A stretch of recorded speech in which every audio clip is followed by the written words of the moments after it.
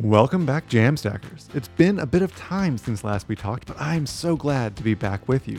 You're listening to That's My Jamstack, the podcast where we ask the timeless, ageless, and incomparable question, what is your jam in the Jamstack? I'm your host, Brian Robinson, and this week on the show, we have Brad Garapi. Brad is a lead front-end developer at Adobe by day and a live code streamer by night. Before we dive into the episode, let me take a quick moment to thank our sponsor this week, Auth0. Stick around after the episode to hear more about their newly released full stack Jamstack course, or head over to a0.to/fullstackjamstack. All right, well, Brad, thanks for being on the show with us today. Can you tell us a little bit about yourself? Yeah, absolutely. I'm a recently promoted lead front-end developer at Adobe, and the job description basically entails that I build SaaS services for the Magento e-commerce platform. Nice. You mean like software as a service things, or another definition of SaaS? Yeah, software as a service. So imagine things like product recommendations or search that can be kind of tacked on to the e-commerce store.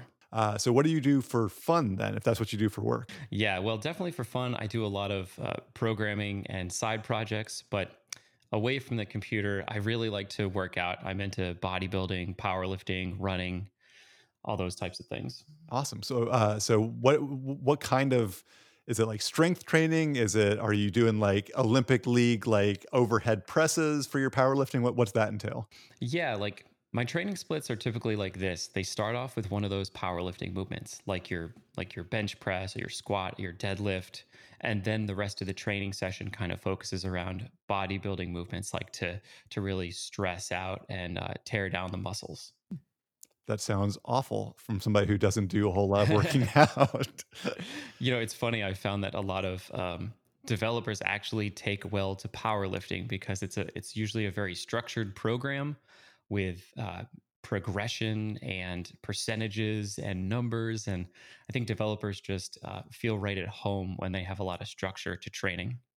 Yeah, that makes sense. I mean, it's kind of a logical, like I said, the progression is it's a logical thing, and that tends to play well with the way our brains work. Exactly. Nice. So this is a Jamstack podcast. So let's talk about the Jamstack a little bit. What was your entry point into this idea of either static sites or Jamstack as we kind of know it today? Yeah, it was interesting. I started learning web development at a really volatile time. Like Create React app was just coming out, and this notion of front end frameworks was just really picking up. And my entry point into Jamstack was trying to make my first blog. And I had to think about, how do I source data but still make hosting cheap and free and easy? Yeah. Right. So Gatsby was one of the first tools that I got to reach for. I did run Jekyll for just a little bit there, but Ruby is difficult to work with. Yeah, definitely as if, especially if you're coming at it from like a front end development perspective and you all of a sudden have to do Ruby work, like that doesn't feel quite right. Yeah, like my learning path was like HTML, CSS. What is this Jekyll thing? You know?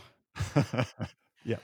So eventually I kind of switched over to Gatsby and kind of hopped on the train with everybody else about like this is kind of how you source data and pre-generate pages, which made hosting, easy, simple, and free, which is I'm a big proponent of free. Free is definitely a nice thing, especially in like side projects like that. Like if you got a budget at work, like that's cool. You can use that budget. But when you just want a blog, like I don't want to pay $10 a month in hosting for that blog.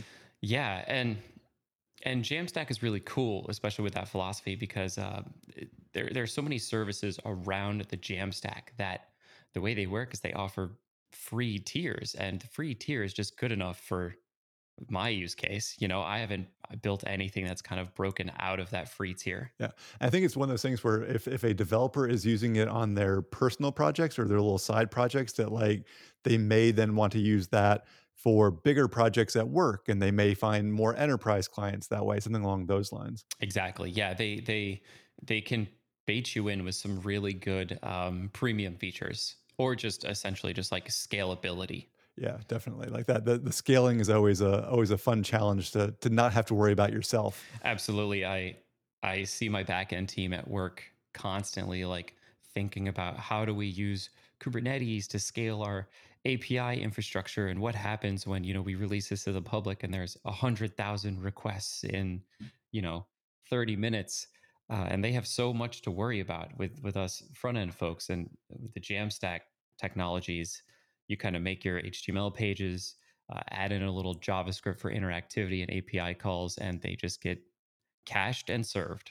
Yeah, and it kind of works in the end. So, you talked about building a blog. So obviously, you've used Jamstack a little bit personally, but how are you using these philosophies professionally now, but also a little bit on more on the personal side too? Yeah, so the blog, it's bradgarrity.com. It was my entry point into kind of building a site with real data and content, but I've built many other like side projects that stemmed from there that kind of gave me my base as a front end developer. So I built like a little website for my wife's photography business that was done on the Jamstack. I built dailytexascountry.com, which is like a Texas country music focused blog and community website. And that sources data from all sorts of different places. And it uses Gatsby for that data sourcing.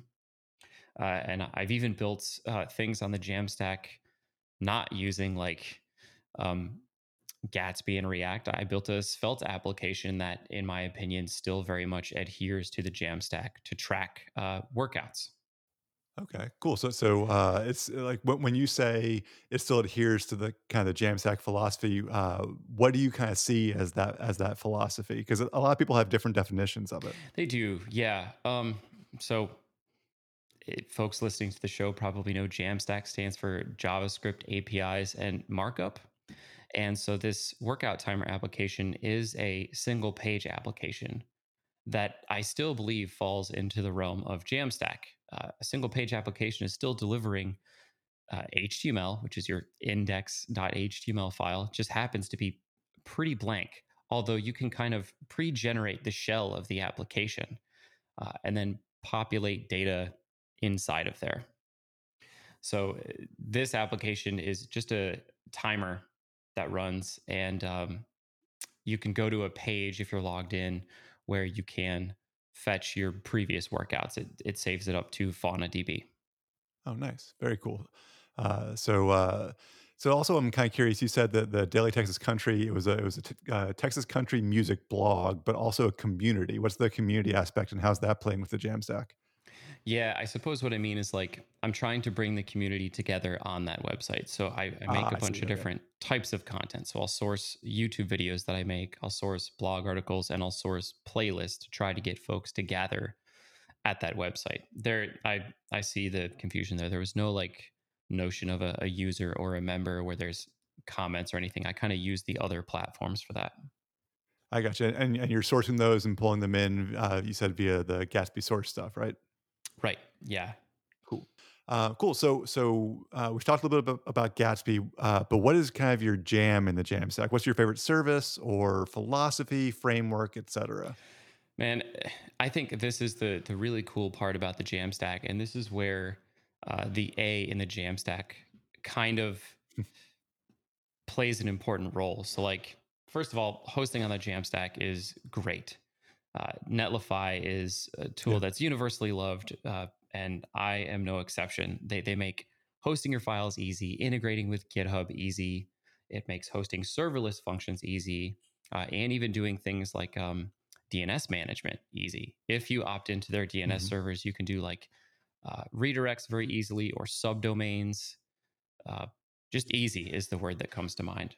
That's on the hosting side. Another thing that I really like about the Jamstack is that there are so many services that support it.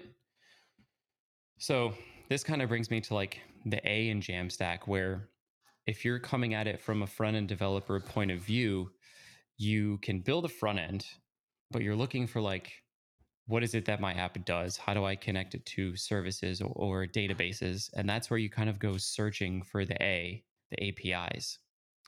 And I think it leaves developers in an interesting place. They have to kind of choose what services to stitch together.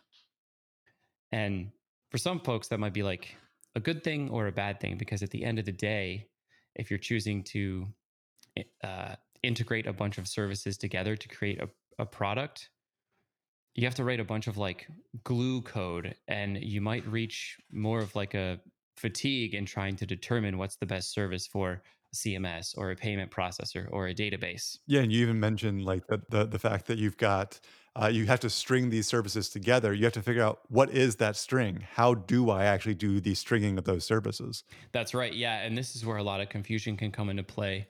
Or if, for instance, one service isn't as flexible as you want, then now you have to like migrate to a new one. Or if one service changes their pricing model, there's so much to consider.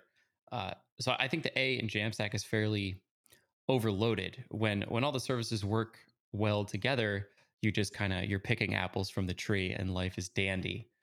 But when you kind of run into problems, you really have to like interact with those services support teams or devrels and try to find answers. Yeah. Do you have any kind of like best practices to like try to avoid some of those hiccups, or are there any kind of tips or tricks that you've had to implement as you've been building some of these things? Yeah, so one approach that I've started taking was don't rely on CMSs if you don't have to. If you don't have somebody else that's going to be modifying data on your website, I would opt not to use a CMS.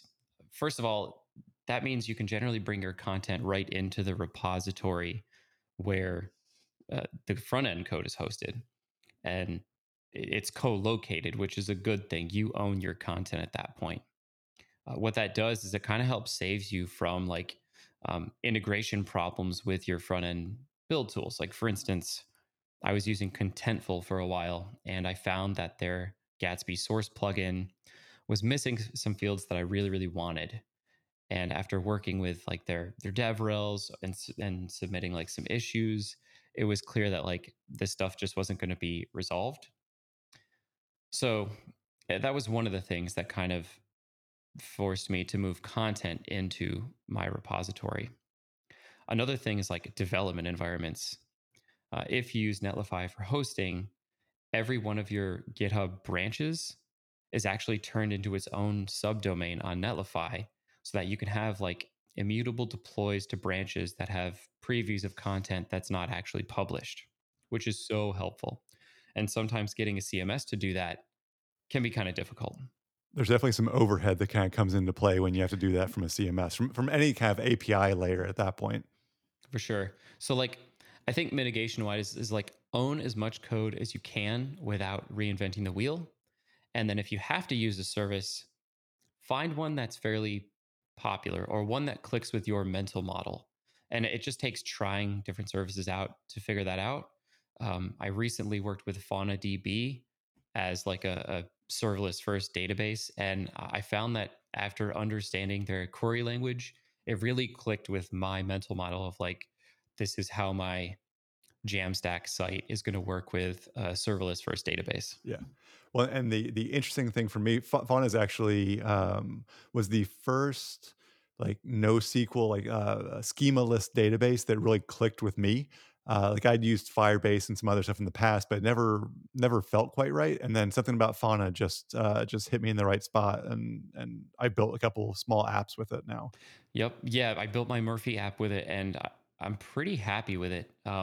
And I actually chose not to go with their GraphQL implementation. I'm doing just their, I guess, their JavaScript library implementation. And there's a lot of interesting things that you can do kind of in the back how they work too, where they've got their FQL query language, their Fauna query language, and you can actually build out complex queries as functions that they have, and then you can actually just submit one like line of JavaScript, and it runs that function on their servers, which can be really really handy. Yeah, and I found it like super helpful to build up a utility folder or like a utility file with like a bunch of CRUD operations written out in FQL. So if you want to read all posts or read a single post or edit a post, and you just kind of build out those CRUD operations, then they're like building blocks you can use in your serverless functions that, you might have route handlers for each one, and then you just call out to that specific utility function. It almost felt like I wrote kind of an Express app without having to set up like all of the boilerplate, you know? Yep. And it was just really easy to deploy thanks to Netlify. Yeah. And like the interesting thing to me too is that like Honestly, the FQL language kind of broke my brain a little bit. It was very difficult for me to get into, but there was a moment, and it was like 2 days into working with it, where all of a sudden, like, it was like the Matrix. I could all of a sudden, like, see my queries happening and, like, understand exactly where it was coming from. So there's definitely a hurdle there because it's a new language, but it can be very, very beneficial, I think. Yeah, I was very lucky in that I had the help of Devrel from Fauna. I was actually Mm. streaming and tagging them in everything that I was doing. Next thing you know, I got a Devrel sitting in chat, and then he joined up on a Discord server that I'm in, and he really worked with me side by side to like improve my queries, discuss options. I even got invited to like a feedback call where I could, Ooh, nice. you know, talk to them about the decisions I made and how I use Fauna and areas I see for improvement. And that's another thing about the Jamstack. I just feel like all the companies are very much like developer experience first, and they're willing to engage, and they hire developer relations people, and they do a really good job at reaching out. Yeah, and I wonder if that has anything to do with kind of the to your point on the A in the Jamstack, the API layer, and how you really do kind of need developers on your team to be able to utilize the Jamstack properly. And I wonder if that's, the defining characteristic of a Jamstack company is how well they manage their developer community, because that's who really buys in and makes all this work. Yeah, like if the A is truly kind of just a bunch of services that you have to go utilize, they have to know who their customers are. They have to know who they're delivering to. Cool. So let's talk music. What's your actual jam right now? What's your favorite song or musician? Or I know you run a website about music, so hopefully you've got some hot takes here. Yeah, so that Daily Texas Country website is all based around a playlist that has like 1,200 Texas country songs, and it's Are just there like, actually 1,200 Texas country songs? oh yeah, yeah. This Oh is wow. only like a very select subset of the ones that are curated by me, you know. So it's a big genre because it's a big state. You know what I mean? Yeah. Yeah, definitely. Anyways, there's a up and coming kind of artist. He's 21 years old, just turned 21. His name is Colby Cooper, and I love like basically everything that he does. So what out of curiosity. So what is Texas country as compared to country with a capital C? Yeah. Okay. So I think the main difference is country that kind of comes out of Nashville. You kind of view like there's a Nashville epicenter of country music, and there's like a Texas epicenter of country music. And the difference is the giant labels like Sony and Columbia are producing records out of Nashville that sound overproduced. They use drum machines. They use snap tracks. All these different pop music elements in country music that Texas country music fans don't view as like traditional country music. Whereas in Texas, you're typically recording in like a very modest studio. You expect to have like a fiddle in the band. That's definitely true. And or like a steel guitar, like more rich, natural instrumentation. And then you typically just have like guys being very honest in lyrics, just talking about everyday stuff. Is Texas country the hipster country of the country world? So I think Nashville folks looking in would say that, but I think Texas people looking out would say, "No, this is the original. We are the one true country." Gotcha. Mind you, I'm from Tennessee, so I don't actually like the Nashville scene, but I guess it's flavored my knowledge of the genre. I think the coolest part about Texas country music is that like you can go to a concert on any given Friday or Saturday night for like 15 bucks. You know, you're not going to have to pay $70 for an arena seat. You can go see your favorite artist right around the corner, any given weekend. Nice, very cool. So, is there anything that you would like to promote? Anything that you're doing that you really want to get out to the Jamstack community right now? Yeah, I'm actually like a much smaller content creator than the crowd I hang out with, and so I would love to like try to build up my Twitch and my Twitter a little bit more. So I'm Brad Garapy, twitch.tv/ Brad Garapy. I stream like weeknights, like 10 p.m., fairly late. So I'm a night owl. And Twitter, it's twitter.com/ Brad Garapy. I try to tweet out some tips every now and then and just keep y'all informed about the projects that I'm working on. Nice. So what are you streaming most nights? What kind of code are you working on? Yeah. I work on React, I work on Svelte, but lately it's been a lot of Svelte because of this Murphy app. I've been live streaming the entire development process of the Murphy app written in Svelte on the front end and serverless functions in FaunaDB on the back end. Very cool. Well, I appreciate you coming on the show with us today, and I hope you keep doing some amazing things both at Adobe as well as in all these awesome side projects you got going on. Thanks a lot for having me, Brian. Thanks again to Brad for coming on the show this week, and thanks to you, our listeners, for listening each and every week, week after week. Now it's sponsor time, and I'm really, really excited to talk to you about a free course that our friends at Auth0 have released. This course is going to cover building a full-stack Jamstack application with Next.js, Airtable, Auth0, and Tailwind CSS. Now, Next.js is going to be the front-end framework. You'll learn all about designing with Tailwind CSS. Airtable is going to be for your database. And of course, for authentication, we're going to be using Auth0. So to watch this course, head on over to a0.to/fullstackjamstack for all the details. And of course, thank you for sticking around to the end, listening to our sponsors, visiting our sponsors, all of that good stuff. Until next time, keep doing amazing things on the web and keep things jamming.